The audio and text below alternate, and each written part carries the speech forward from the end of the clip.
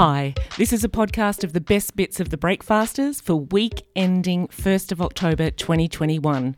Breakfasters is a Monday to Friday breakfast show broadcast live on Triple R from Melbourne, Australia. My name's Elizabeth McCarthy. I'm the producer of the Breakfasters. And coming up on this podcast, the team talk about fish and chips. They talk to Cass Howcroft and Louise Brown about an alliance between Little Big Steps, Melbourne-based kids cancer charity Little Big Steps, and the Deakin Melbourne Boomers. They talk to Simon Hinkley, who's a regular on our Featured Creatures segment, about species of praying mantis. They talk about the iconic Hills Hoist. Multi-award winning author Charlotte Wood joins the team to talk about her new book, The Luminous Solution. Nat Harris is a Friday funny bugger. And Bobby shares her story about coming out. Hope you enjoy the podcast. Triple R. I had my 200th picnic yesterday, which was good. I was just chatting off air about my family, my brother, wife and kids that have they flew off this morning to go to Austin. Yesterday we had a family picnic and we had the old fish and chips. We was talking about it, saying how in the sunny weather everyone's just out having fish and chips. And I'll tell you what, it was a good one. But my dad, he just had the typical order. He's like, yeah, you want to go get some fish and chips? And everyone was sitting down. He's just like, $10 for chips, 10 potato cakes, 10 dim sims, half a dozen flake. Here we go. I'm like, okay, so that order hasn't changed in 35 years. Yeah.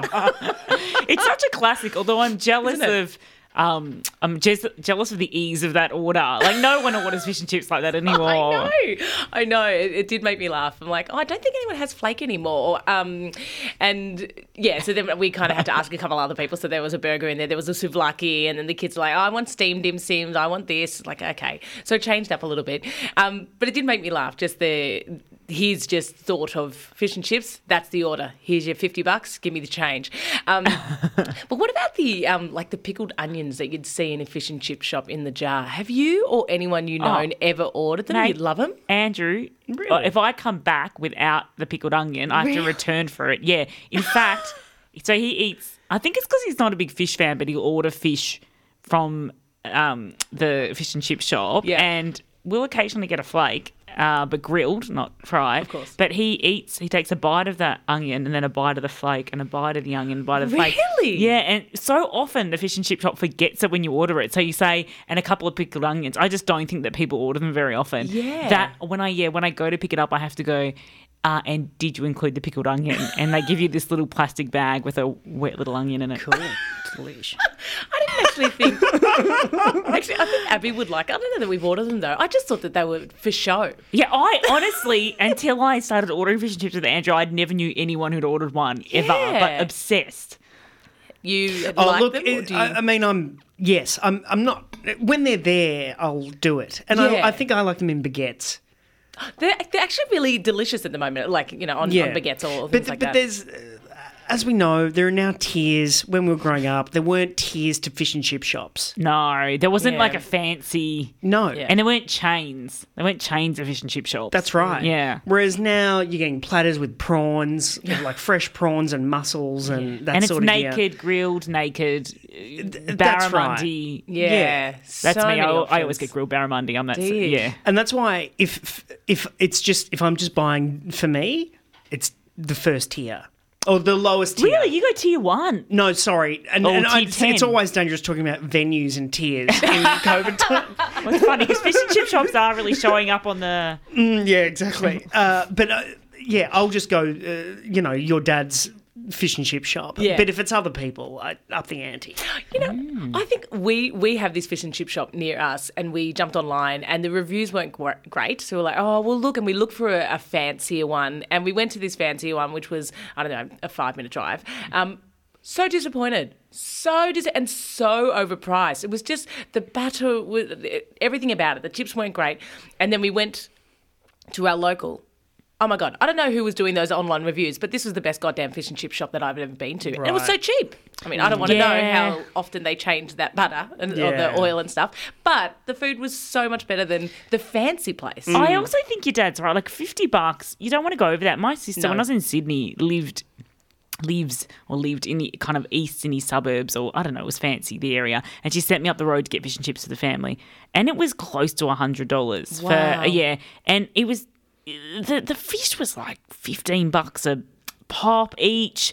And I'm like, this isn't fish and chips anymore. You've No. sent me to a restaurant that serves fish and we're getting takeaway. Like, this there should be some kind of like level where you're not allowed to call yourself a fish and chip shop anymore. And I felt like they'd surpassed that. Like, fancy salads, everything was extra fancy covering on, like, what do you call that?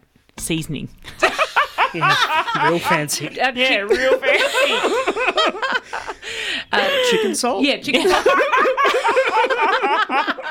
Do you guys like chicken salt or regular salt? Doesn't everyone just say yes to chicken salt? If it was an option, I'd say yes, but I never asked for it. No, it's like if something comes with it, I go, beautiful. Yeah.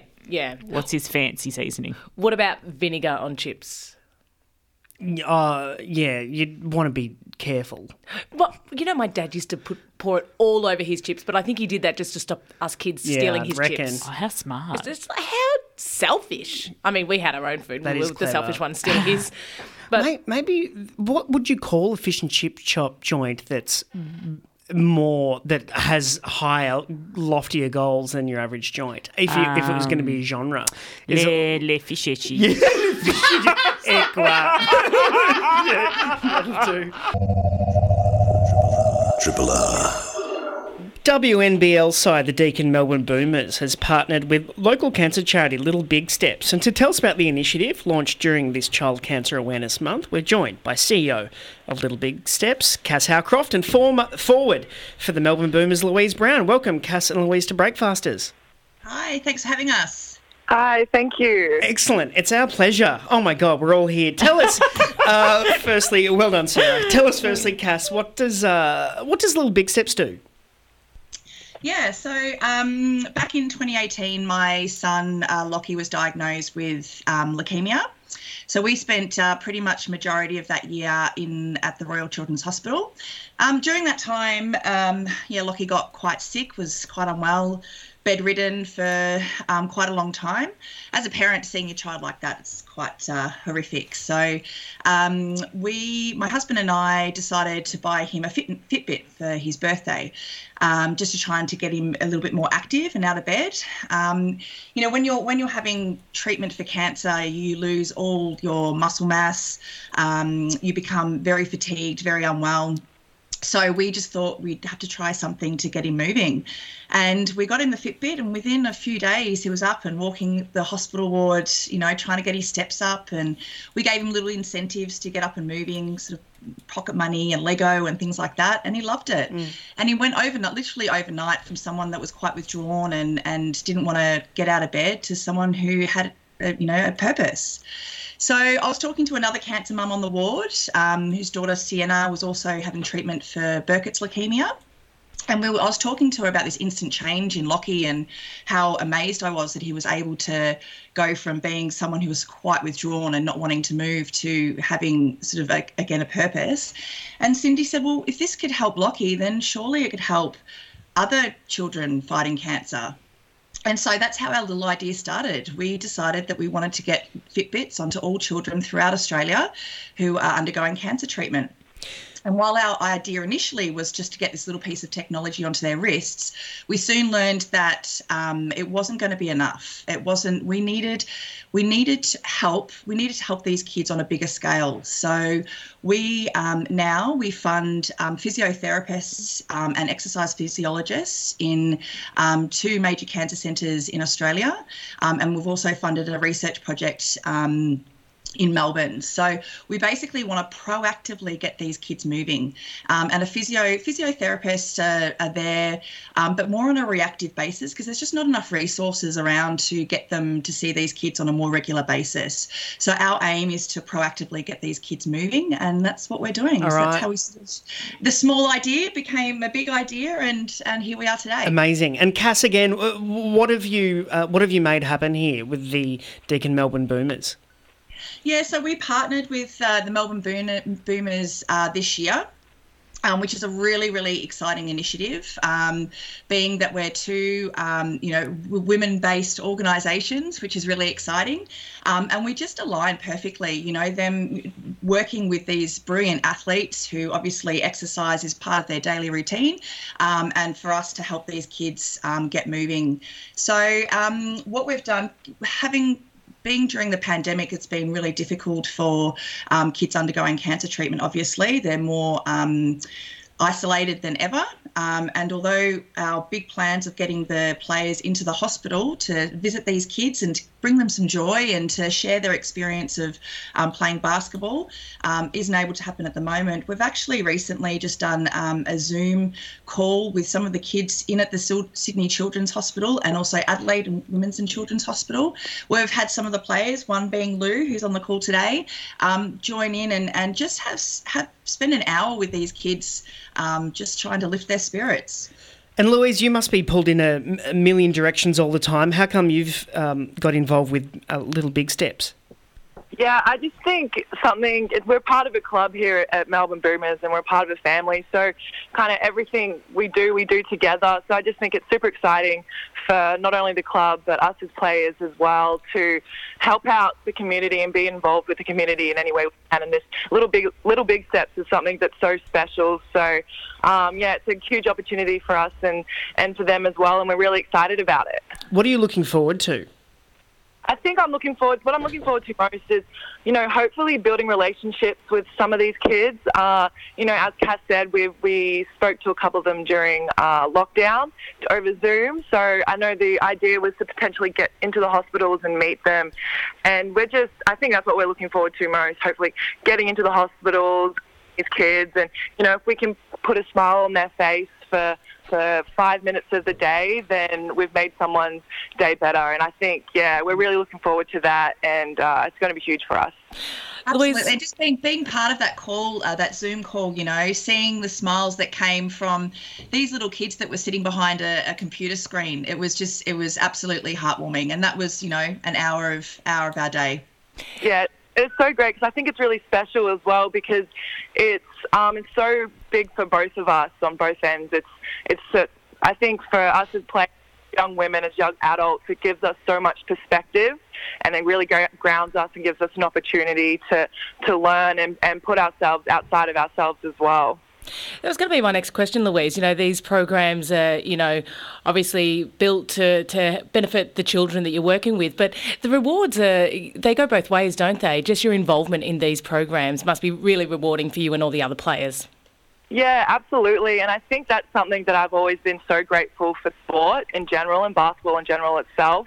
It's given myself and my teammates such a huge opportunity to be part of the communities outside of where I am that I probably wouldn't necessarily be in.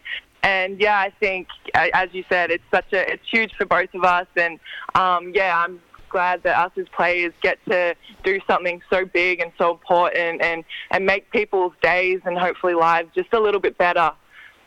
Cass, to me it seems so strange that until now there hasn't kind of been the thought or maybe the funding put into children who are going through are in this situation exercising. Like this idea that exercise might be beneficial doesn't seem like that much of an extraordinary thought, yet you kind of just came to it by accident by buying your kid a Fitbit. How has it kind of not been something that's been focused on until now? Yeah, look, I think, childhood cancer survival is so much greater than what it used to be. Back in the day when you were diagnosed with cancer, the doctors and nurses and everyone there was just there to save your life. And that's what they're there to do today. But back in the day, they said, just rest. When you have chemo, stay in bed, rest. And what's actually happened, and it's more so happened in the adult space because there are larger numbers with adult cancer than there are child. Only 700 children are diagnosed with cancer each year. It is 700 more than that should be, but it is such a small number. So when it comes down to research, it's really difficult to have the evidence behind it to prove that exercise is safe and okay. What we've actually managed to do is we've funded a research project in Melbourne at the Royal Children's Hospital by one of our Exercise Medicine Advisory Council, Sarah Grimshaw. She's doing her PhD on the benefits of exercise with kids undergoing cancer treatment. And what we actually know is that it is safe and it is okay, but we now need the funding and we now need the evidence behind us to basically prove what we're saying. And that's, I guess, what our charity is planning on doing. So while we're trying to get the physios into the hospitals to help these kids initially, we also want to be funding these research projects so that we can continue to do it. We can continue to fund the physios and to help the children. What do you observe when you see exercise physiologists and physiotherapists stationed in your wards around Australia? What makes them unique and so valuable, and that we should see more of them? Well, I think, what we're trying to do is we're trying to get these physios out there on a proactive basis. Like, I can imagine, when the resources aren't there and they're getting called by the oncologist to come and see a child who is bedridden, who can barely walk, because that's what, they haven't been able to get there soon. It must be so frustrating. So to put these positions in place where these physios and EPs can go out there proactively helping these kids, so potentially they don't actually get to the point where they can't stand up or walk or anything like that, And I think for them, it's going to be a lot more of a rewarding experience. We just hope that we can, by putting the funding in there, it's going to enable these kids to have a better outcome long term. Yeah. Because at the moment, with the fact that survival rates are so good, it's the long term effects that we're really worrying about now. So for my son Lockie, it's the secondary cancer, it's all the other chronic illnesses that we worry about later in life, and by him exercising and getting him moving, it's just going to help with those long-term effects potentially. Louise, when does the season start, and are the kids entitled to free games? They're absolutely entitled to free games. We're hoping to have games and days just dedicated to the kids. And the season is looking to start, fingers crossed, end of November. Excellent. Cass, how can listeners get involved?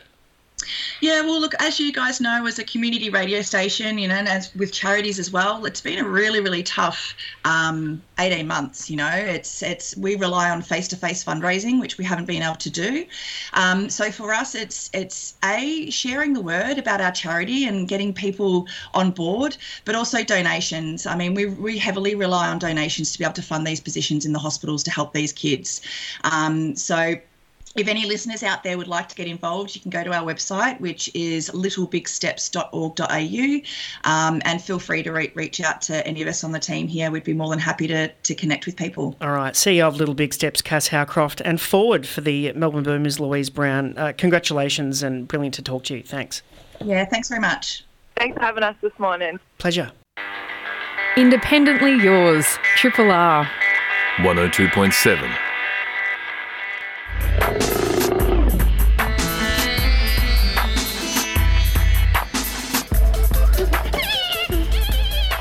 Entomologist Simon Higley joins us for Feature Creatures to deliver us the harsh realities of insect life. Morning, Simon. Morning. So, I thought we'd talk about a little species of mantid called Myomantis caphra, which comes from South Africa, and talk about some of why it's sort of interesting and its backstory.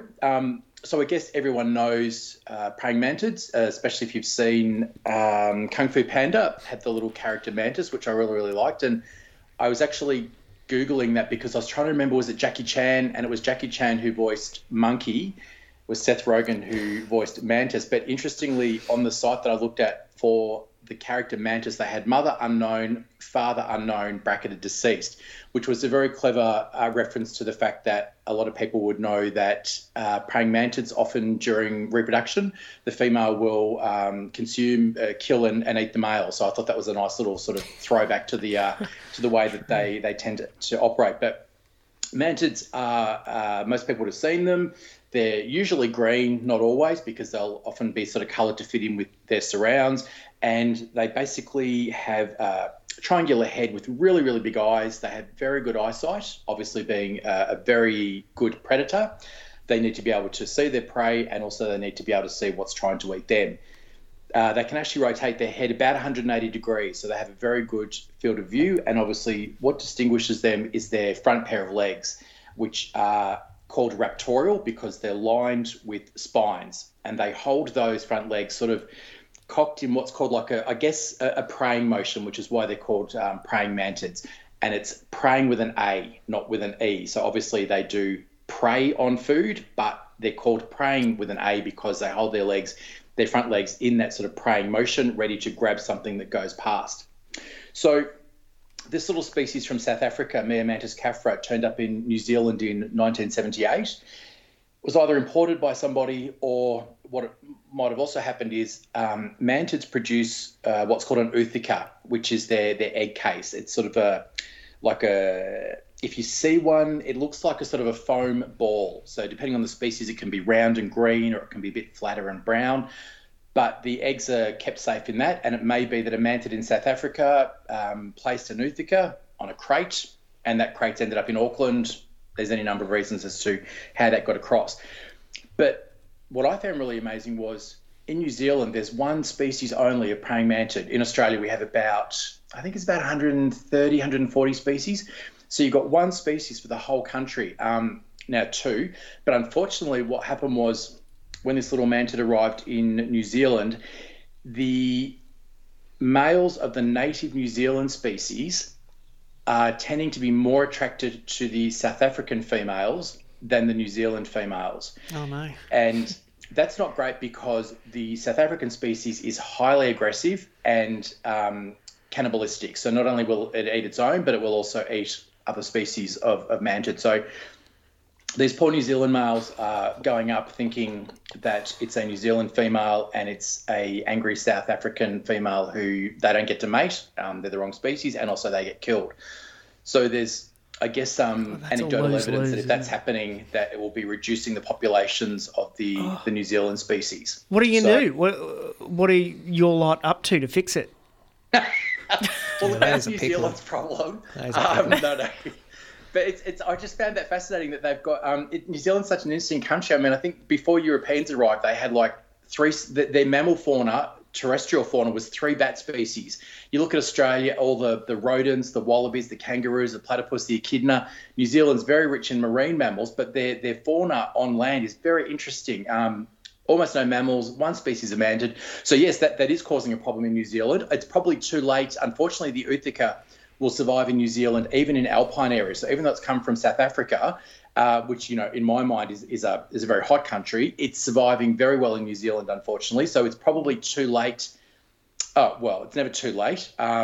There's a whole range of things that parasitize praying mantid oothecas, various species of wasp and stuff. So I guess in the future they might find some form of biological control, but at the moment they're just going, I shouldn't say they're not just going, but there's probably some reductions in numbers where the two species are occurring, but hopefully it won't turn into something sort of threatening for the species. Mm-hmm.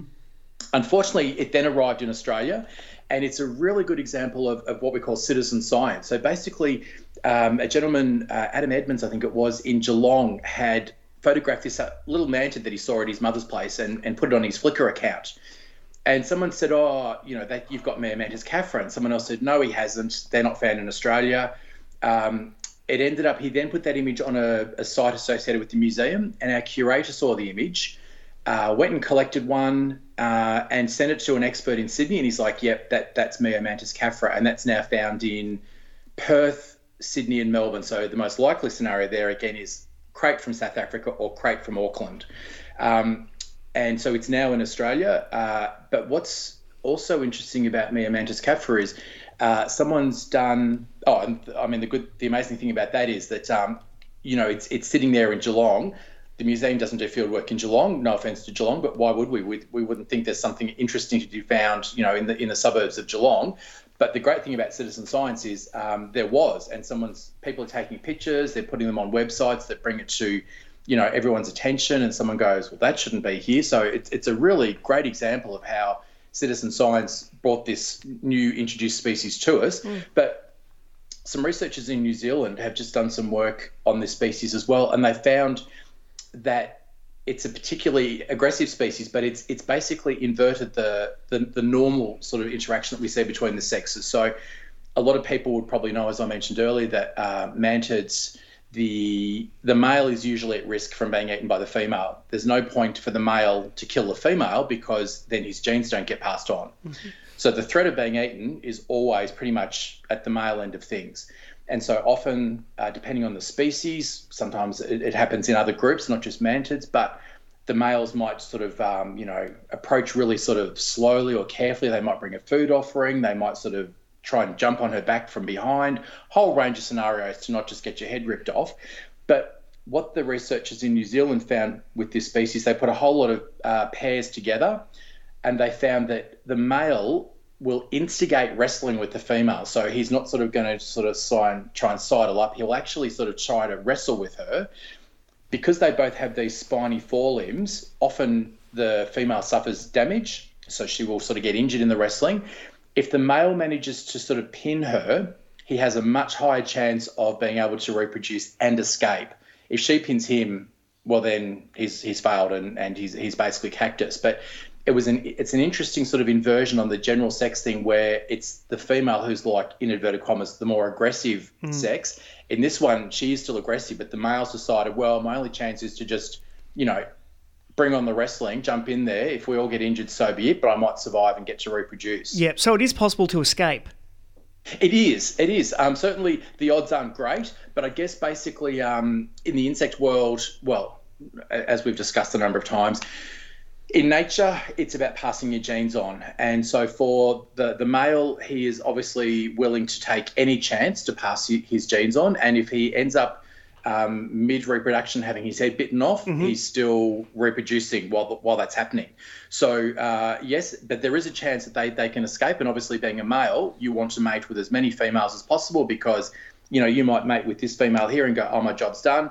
And she walks into a spider web. So, you want to mate with as many females as possible. And obviously that doesn't help if your head's gone. So it's an interesting strategy where with all their spines, they will actually, they can puncture the female and cause damage. But they sort of go, well, if I don't mate, I've got no chance. If I injure this female and she survives and I've mated, my genes get passed on. Yeah, and you say the Myomantis caphra has big eyes. Were they human? What sort of eyesight are we talking about?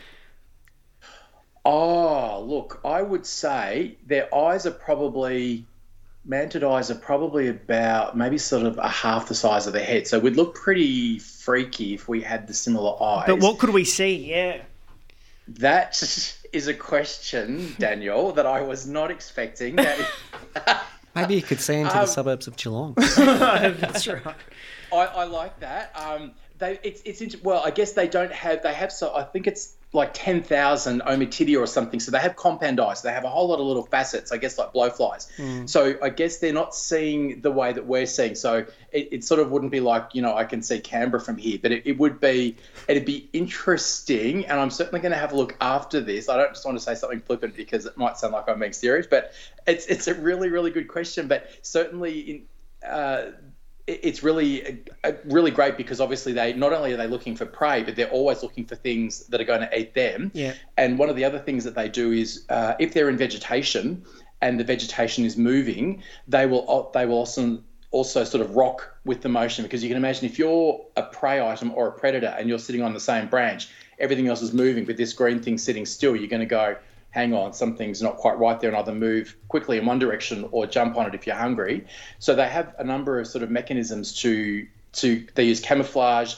Speaking of which, there's an amazing species. If people Google the orchid mantis from Southeast Asia, it's this amazing mantis that it's white with sort of bits of pink and purple, and it sort of looks obviously like a flower, and things come in to pollinate it and get eaten.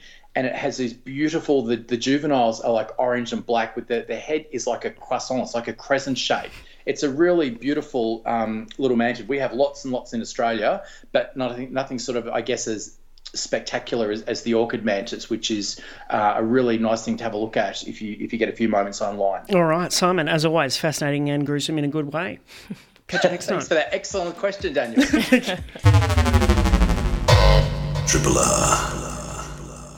So maybe not today, but the last couple of days have been beautiful sunshine, good for picnics, as I've already mentioned a million times, but also good for hanging your clothes out. Now, the old Hills hoist, I haven't had one of these in a while because I've been living in apartments, but I do recall when I was younger some of the other fun things that you could do with the Hills hoist. Obviously there to hang out your sheets and your clothes, but the old swinging around on the Hills hoist with my siblings used to be a bit of fun. I'll tell you what, they were heavy duty, these things, so heavy duty that I could be hanging off one and my brother could turn the lever and it would lift up. I mean, I was young. I was probably under 10 or something like that. But did you guys used to play on a Hills hoist? Did you ever have one growing up?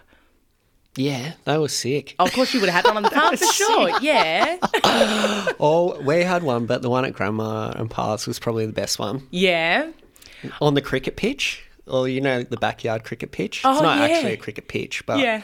What do you mean on the pitch? Wouldn't that make it hard to play cricket if there's a... You can catch the ball and you're hurling around on the Hills hoist. So you just, fly off and catch it. Oh, right. Yeah. So you would field gotcha. next to the Hills hoist. Yeah. And use it. Someone's coming into bowl. As they're coming into bowl, just start winding up the Hills hoist, start spinning it.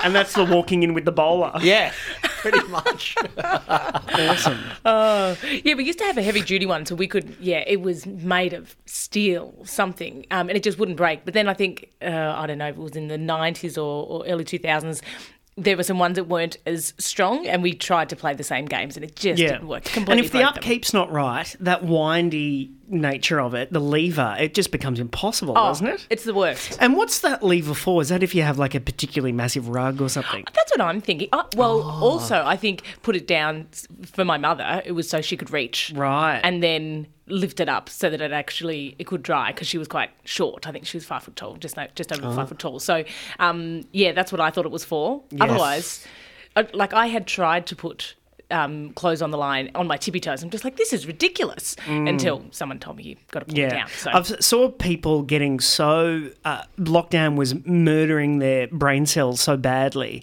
that they were colour coordinating their pegs. Oh, really? Yeah. Oh, do what you got to do, I guess. That is good. That's bottom of the barrel stuff. Yeah. There was a neighbour who used to steal our pegs.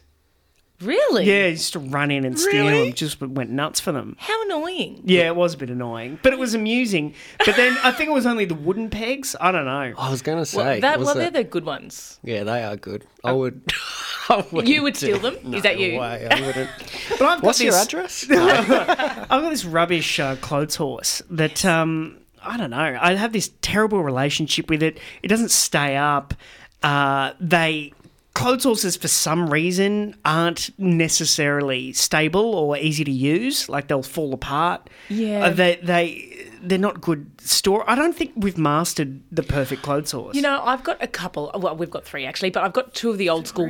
Just the white ones. Yeah. That you just, I don't know how to describe it, but just your basic clothes horse. Like an X with a table on top. Yeah, exactly. That people have had for years. Have a couple of those, but then we've got a heavy duty one as well that has got multiple arms going out, and and that's not too bad as well. But I am very specific with hanging clothes out, and it might be an issue that I have. I used to date a woman, and when she would put the clothes on the clothes horse, honestly, I would walk in the room and it had looked like she had just tipped the laundry basket over the clothes horse. She's like, done. That's an awesome idea. Excuse me? What are you doing? She's like, that's not done. We're going to have to iron everything that's on this rack. Yeah. You have to take every piece of clothing, you have to flap it, really whip it, and then put it on. And there's a specific way that you put it on, and you've got to leave a bit of space so that they actually dry. Otherwise, it's cramped together and it's just going to stay damp for longer. Yeah, you also can't be lazy. If you put them all on the table, then you've got clothes left over. It's like, crap, I've got to go under the table now and reach through the clothes and dangle it. Yes. It's like wet. It's like, Yeah. Yes. Do you? We've got a balcony, but our balcony doesn't get any sun, so we can put them out on the balcony. But still, a day after, it just takes 3 days for stuff on the clothes horse to dry, unless it's 40 degrees. But the last few days has been really nice. But because we don't get any sun, they just don't. I just think having a clothes horse, there's something about having a Hills hoist where you do the washing and it's done and it's outside and you don't think about it unless it rains. But having a clothes horse in your house, it's just a reminder that there's washing. I know. It's like having a bin. It's so inconvenient. It is a pain, yeah. No, I find it's a real slap in the face for apartment living. Yeah, right. You don't have a balcony either, do you? So No, I don't. Oh. I also... So I don't have a balcony and I can't get outside to clean the windows, right? Because, I'm on street level or whatever. Anyway, you can't access it. And the windows don't open from the inside for health and safety reasons or whatever. Anyway, I don't know if it was a wedge taker. Anyway, it's the biggest bird shit. It's like someone's thrown a litre of paint. Oh, no. And I've got no way to access it. So when the sun comes in, drying the clothes, there's also casts this awful fecal shadow. I'm like, get me out of here. I'm done with lockdown. It's tough. Yeah, wow. Going back to the clothesline, I thought the wind up, wind down, I thought that was like so you get the kids on. Like, yeah, that's why they Put made it down. it. Yeah. Kids It's on. like, yeah. So they Put it can up. leap up. Oh, absolutely. But there must be kids trashing clotheslines Oh, definitely. because they're hanging on to the metal, Yep. which should be stable, and I gather it becomes less stable the further from the centre you go. Correct, yes. But there would be kids who would give the wire a crack. Oh, really? That is chaos. That is. Wow. Hang your feet off the wire, I guess. Yeah. Did you ever take a catch when you were playing cricket with the Hills hoist? Oh. Did it ever work? Or I was it reckon I would have taken loads. Oh, you would have. You're an absolute champion, Jason. So is Taking it heaps. one hand off the clothesline? One hand, because there's one hand, one bounce. Yeah, you got to time it. Yeah. Two hands. Triple R on FM, digital, online and via the app. Thanks so much for being here. It means a lot.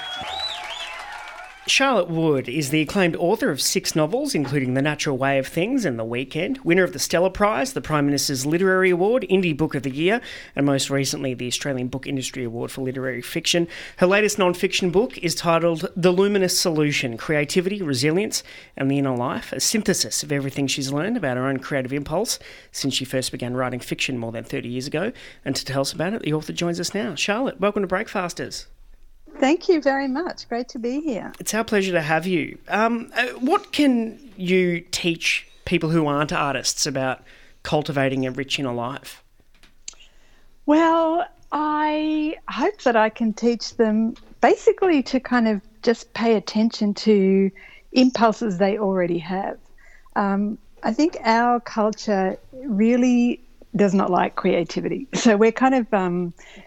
we are brought up to reject the new, to reject, even if we think we want creativity, it's actually really discouraged or sort of barely tolerated most of the time, because creativity doesn't depend on the strictly rational.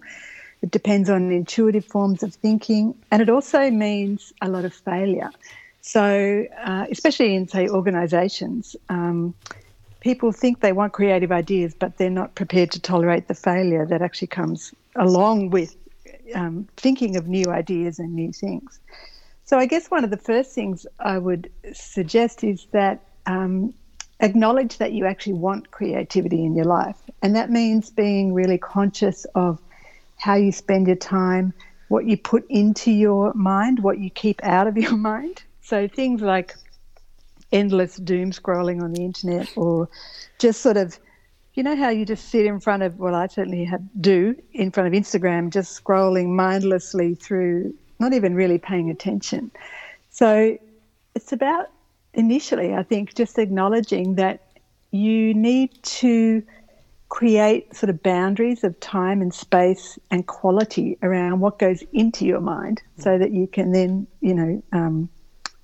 come up with new ideas and new ways of doing things. What about the idea that's like, it's all well and good for Charlotte Wood. She's a genius writer and, how could I possibly achieve that level of being in the zone? But how rare is it for you to be in the zone of creativity that you crave? Oh, I'm never in the zone. It's and I think most creative people would tell you that there are two serious elements to living a creative life. One is to the stuff that I was talking about before, open up your mind to things that don't make sense, to the unknown, to the kind of intuitive workings of the mind. And the other, equally really important, is the tenacity and discipline, to stick at it, to sit in the chair when it's not working, to keep going, because it's sort of only through pushing through all the failure bit that you get to the bit that works. So being in the zone is kind of only a result of, for me, and I know for a lot of artists and just generally creative people, whether they be a chef or a butcher or an artist, to just turn up. You have to turn up. And I've heard a beautiful quote, and I haven't ever tracked down where it exactly came from, but it's visions come to prepared spirits. And that means unless you sort of invite the visions in by turning up, having a kind of routine and a practice, then it's really unlikely that inspiration will strike if you're not sort of cultivating the ground, getting ready for it. Jace, I think he's writing that quote down. He's keeping that one. It was a good one. That's a ripper.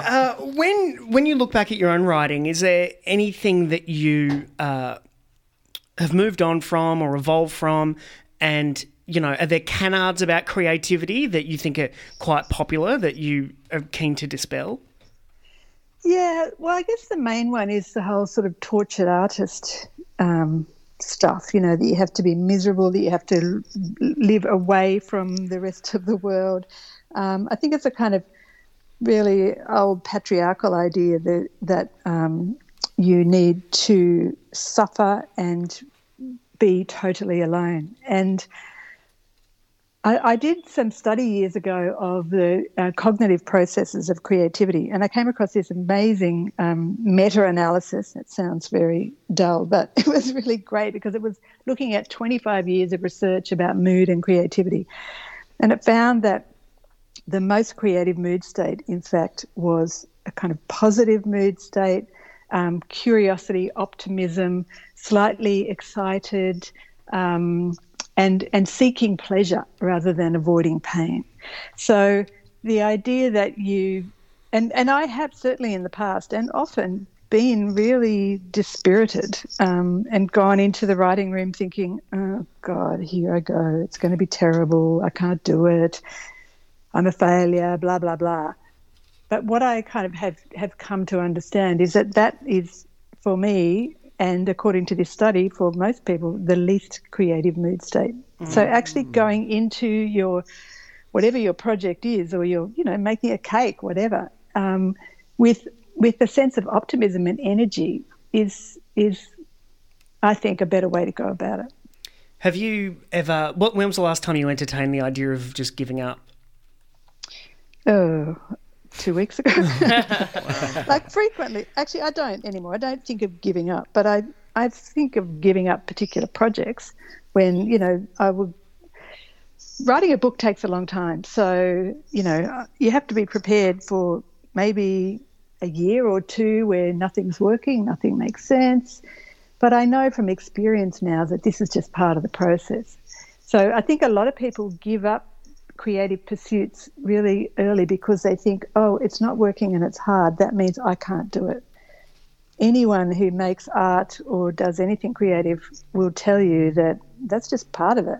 Not being able to do it is part of it. And it's a kind of exploration and the attempting something new that actually can give you the energy to keep going. So, giving up is not really an option for me now, but the desire to give up is there, constantly. You write of the grumpy struggle. Do you think that how has lockdown affected people's ambitions to be writers that you've observed? Because you live very much in this world of, feedback and helping friends cultivate their own work. And what has the pandemic done to creativity? Yeah, it's probably made the grumpy struggle even grumpier. The grumpy struggle is a quote from American writer Janet Burroway, where she said her writing process is the grumpy struggle, the resistance to sort of get herself to the desk, the grumpy struggle, despair, and then the luminous solution that comes in bed or bath. So it's that kind of earning of the sudden moment where you go, I get it. I know what that thing means or why those two things should go together.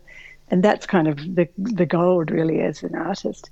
I think the pandemic has been incredibly disruptive in a way that doesn't make logical sense because, when it started, I thought, okay, well, I'm just here doing what I always do. I've got my office at home.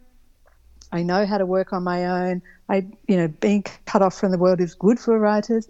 And yet the general level of anxiety in the air and the absolute terror that we had at the beginning about what was going to happen, what did this mean, was really disruptive. So I know a lot of people who feel like I should be able to work really well under these circumstances, but I just can't. So, I think we've just got to give ourselves a break and, consolidate and get ready for, here in Sydney, we are starting, we've got the light at the end of the tunnel in a couple of weeks. And I think just that general anxiety in the air dropping will hopefully be really helpful. I don't want to misparaphrase you, but you procrastinate by reading perhaps. And how do you know when you're doing professional development and when you're procrastinating? Yes, very good question. I probably even procrastinate more by cooking, which I've heard referred to as procrastinating. Look, the way I deal with it is I could easily spend days and days getting ready for writing or researching writing or making sure my desk is all, just getting it right.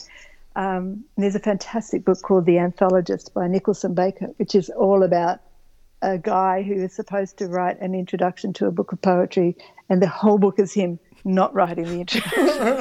It's very, very funny. But what I do is I have little goals, I think at the beginning when you said, it's easy for you, people like you to go and be a great writer. But when you start, you just go, right, I'm going to spend 2 hours at the desk, or I'm going to write 200 words or 1,000 words, and I can't leave until I get that done. So, and then you build up to, I'm going to finish this draft by December, or I'm going, so sort of break it up into little achievable lumps.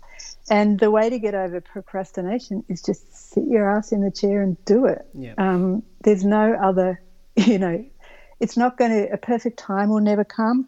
You'll never have enough money. You'll never have the right place to work. You'll never, time won't suddenly open up the way we always think it's going to when, the kids are older or whatever. You actually have to just take charge and decide to do it. Well, a book full of these insights and more is The Luminous Solution, Creativity, Resilience and the Inner Life. It's out via Allen and Unwin, and we've been speaking with author Charlotte Wood. Thanks very much for joining us this morning, Charlotte. Thanks so much for having me. Triple R.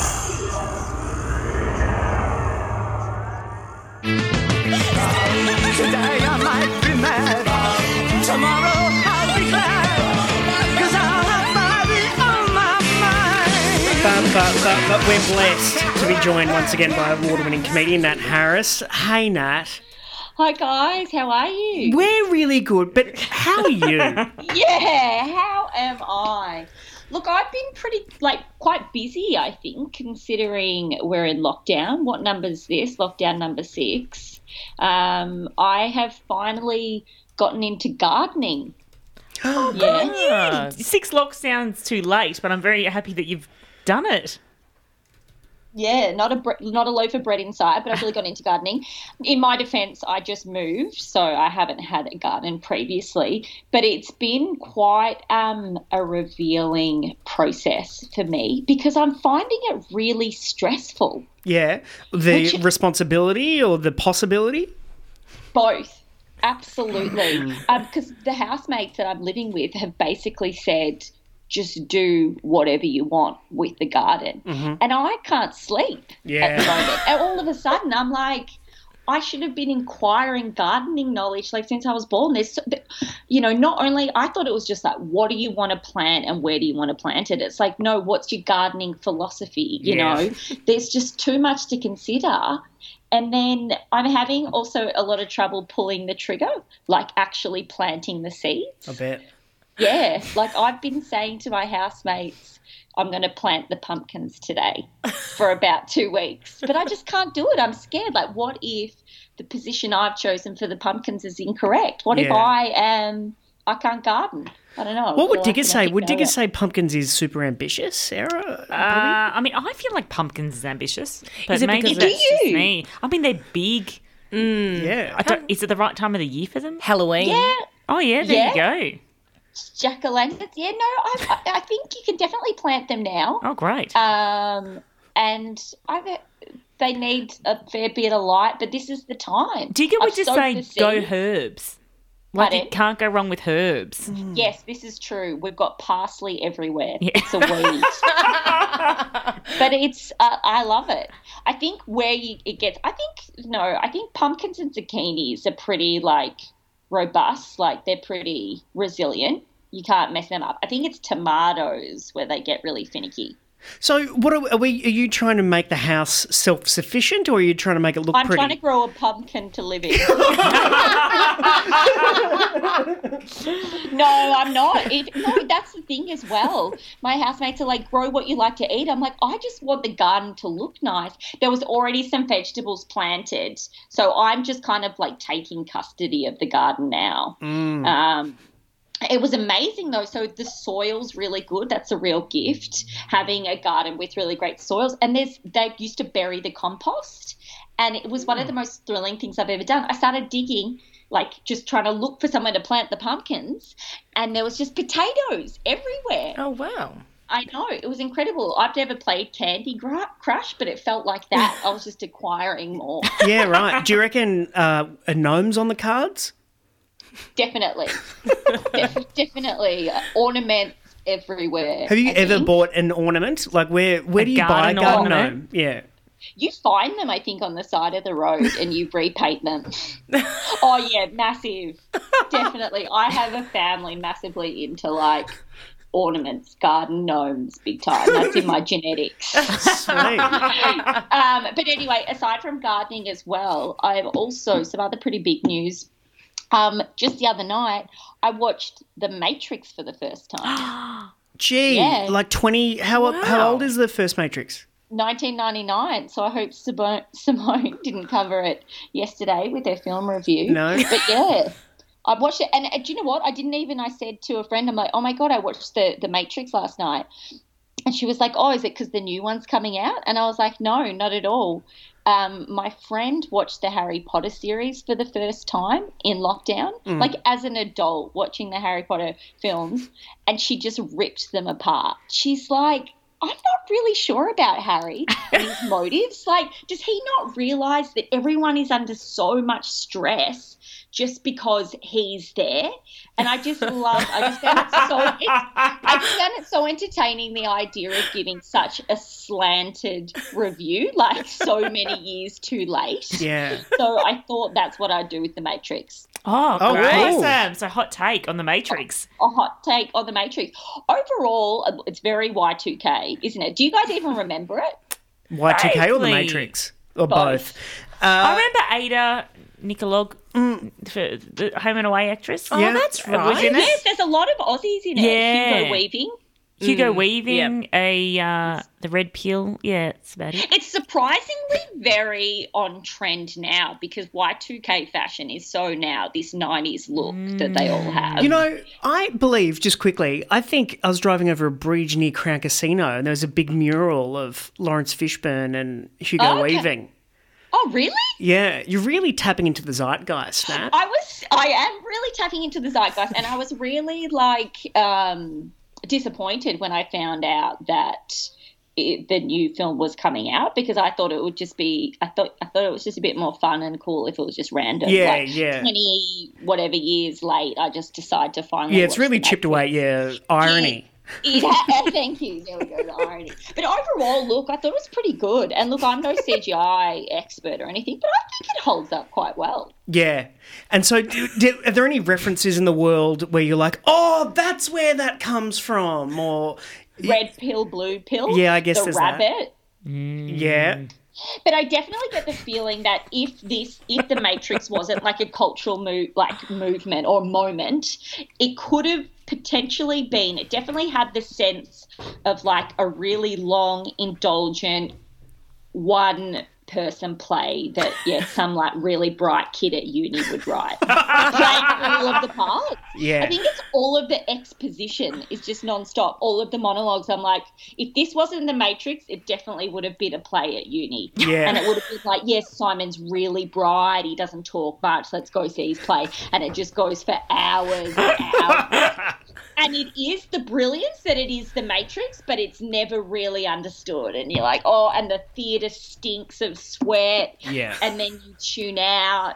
I miss Simon. I wonder what he's up to. Yeah, I wonder. You should text him. And you were saying the fashion. So are you thinking trench coat, dark glasses? Is that... Absolutely. Yeah. Well, I mean, I'm wearing it now. I'm You surprised none of you have even said anything It's very about striking. it. Yeah. And what about Now, the bendiness, moving backwards as the bullets fly past? Was that fun?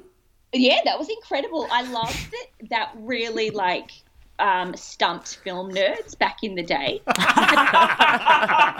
have you ever looked at how they actually did it? No. Lots of cameras... Sorry, go on. No, it's actually so brilliantly lo-fi that they're just all in green suits, like in front of a green screen. And then there's they're not, but there's two people holding like mattresses or boards, and they're in green screen suits. Like, look up the pictures; it's hilarious. Yeah, right. Oh, God. It's quite comical. And one of the and so they're just leaning back on these boards, and these people in the green screen suits are just like maneuvering, so it looks like they're hovering in the air. Oh my God. I know. And one last thing with the review, I think that the ending, this is a review. Got a career in this, maybe. I thought the ending was lame. So lame. Do you remember it? I can't remember what happened. No. Spoiler alert, but too bad. Yeah, too bad. So they kill Neo, the main guy, and then he's dead. And then Trinity is like, no, he can't be dead. He's the one. She kisses him, and he comes back to life. Oh, yeah, that is really? That is lame. That is so lame. Bit fairy Why is tale. no one talking about that? Yeah. You know, not talking about it, but it's like that should be, it was a cultural moment, incredible idea, lame ending. Love the ending. I can't wait for you to come back and review Me, Myself and Irene or something. That's what I'm... Oh, my God, yes. I love that movie. See if Jim Carrey holds up. liar. Yeah, liar, liar. Liar, liar. Well, hold tight. Let's speak soon. Thanks heaps.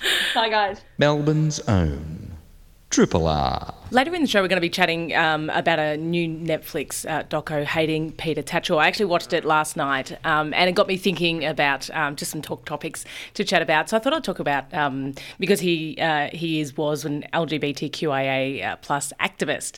So I thought I'd chat about my coming out story, which is, hopefully people don't have to have those anymore, and it's becoming less and less that people have to come out and declare their sexuality to loved ones or anyone really.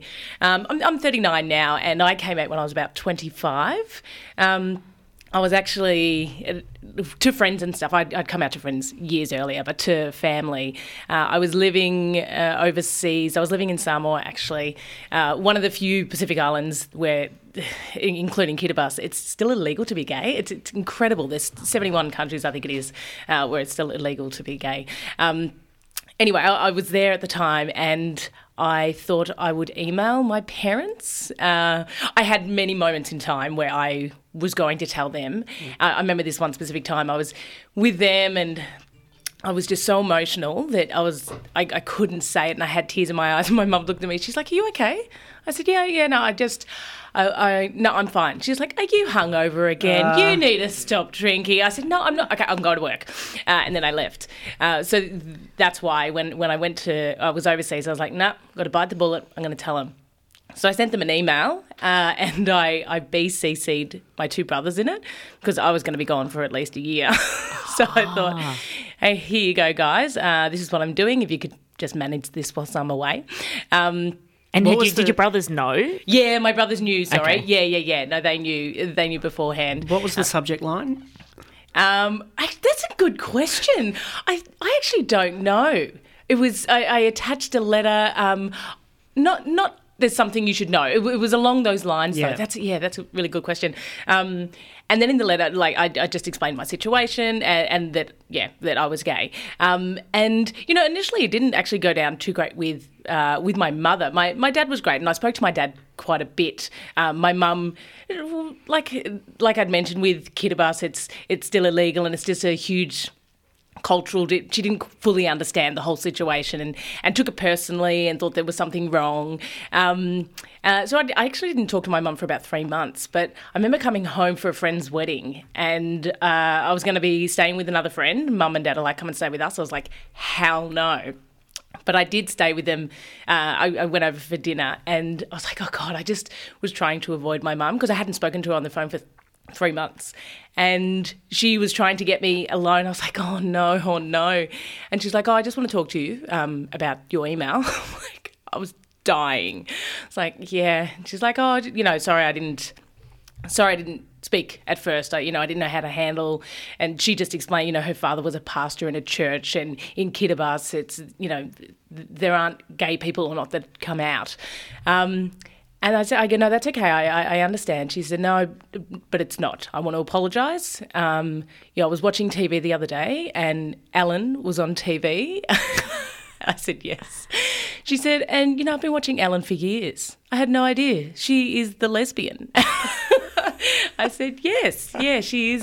She's the lesbian." She said, "And God, she's funny." I said, "Yeah." And she said, "And I love Ellen." I said, "Yeah." And she goes, "So I love you." She's like, "You're funny. You're a lesbian. You're my lesbian. I love you." And it was actually a really beautiful moment.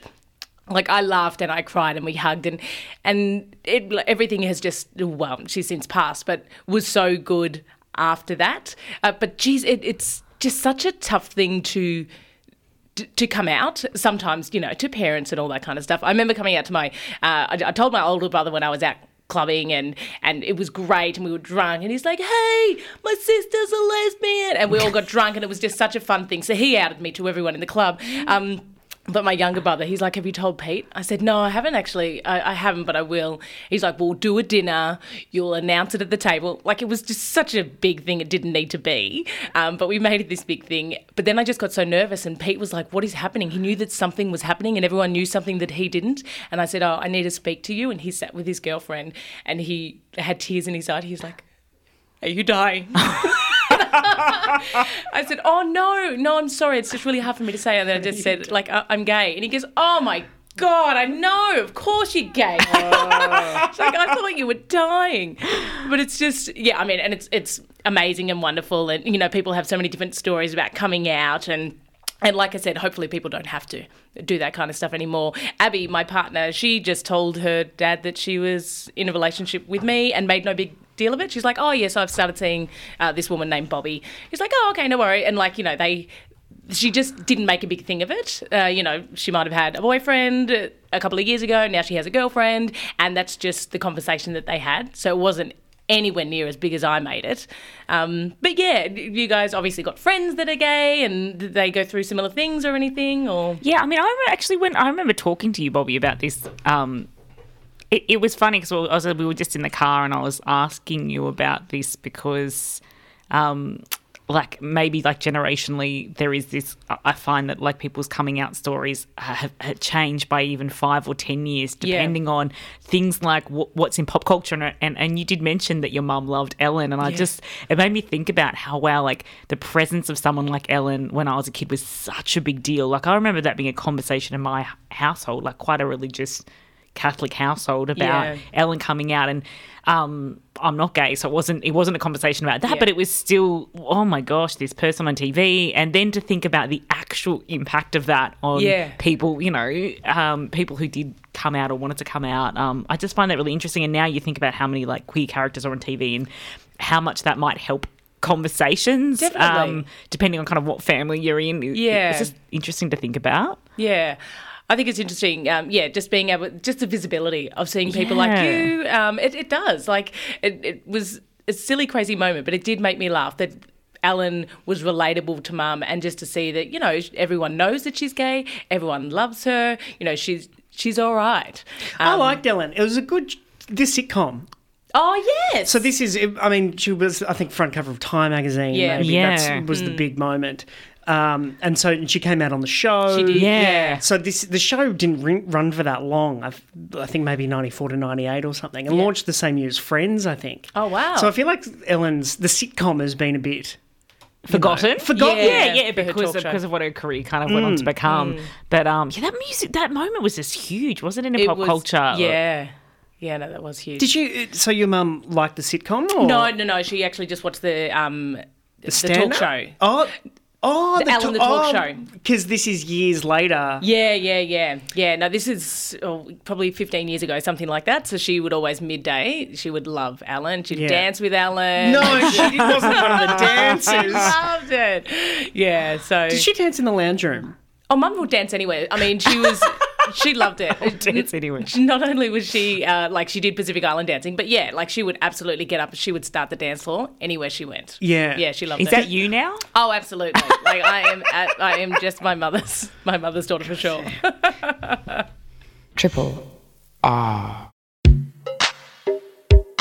You've been listening to a podcast of the best bits of the Breakfasters, which is the Monday to Friday breakfast show broadcast live on Triple R from Melbourne, Australia.